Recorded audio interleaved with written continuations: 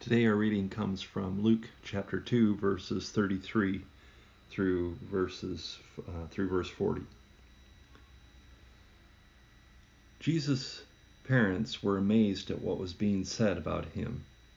Then Simeon blessed them, and he said to Mary, the baby's mother, "This child is destined to cause many in Israel to fall, and many others to rise. He has been sent as a sign from God, but many will oppose him. As a result, the deepest thoughts of many hearts will be revealed, and a sword will pierce your very own soul." Anna, a prophet, was also there in the temple. She was the daughter of Phanuel from the tribe of Asher, and she was very old. Her husband died when they had been married only 7 years. Then she lived as a widow to the age of 84. She never left the temple, but stayed there day and night, worshiping God with fasting and prayer. She came along just as Simeon was talking with Mary and Joseph, and she began praising God. She talked about the child to everyone who had been waiting expectantly for God to rescue Jerusalem. When Jesus' parents had fulfilled all the requirements of the law of the Lord, they returned home to Nazareth in Galilee. There the child grew up healthy and strong. He was filled with wisdom, and God's favor was upon him. Today, our reading from Luke begins in verse 33, where his parents are amazed at what Simeon has just prophesied about their son. But Simeon is not finished. He goes on in verses 34 and 35 to convey more foretelling, more prophetic word, which includes a blessing for these parents, Mary and Joseph. This prophetic word is inspired by the Holy Spirit, just like the first word that we heard from Simeon. God will indeed bring salvation, but it will be met with resistance and opposition.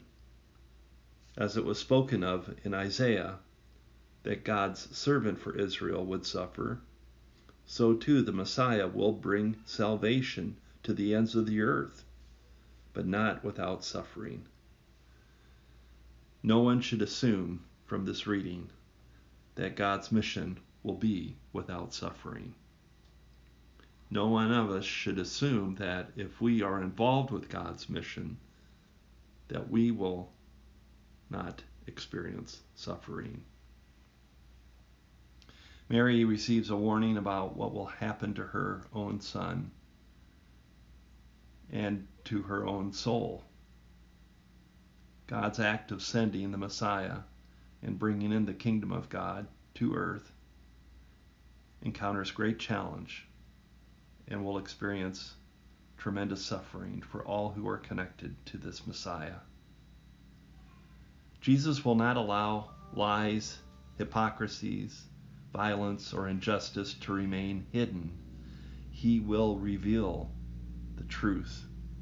And as he reveals this truth about abuse of power and lack of concern for the poor, he will provoke reactions of anger, resentment, and even attempts to end his life. Anna, who is also a prophet at the temple, now affirms Simeon's blessing and prophecy. She draws words from the prophets, bearing witness to their fulfillment in Jesus. And then Mary and Joseph and the baby, Jesus, head back to Nazareth, to the place that they call their home. Now, as we contemplate this reading for today,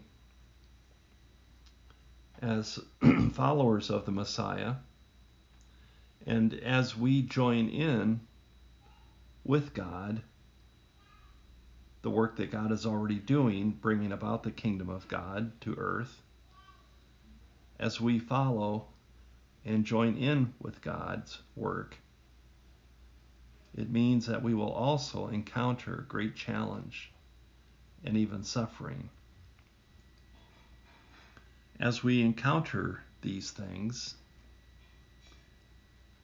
the deeper thoughts of many hearts will be revealed, it says in Scripture.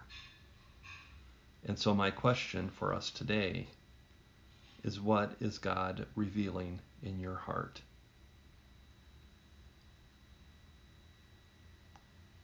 God bless this time of devotion for you, and may God bless your day.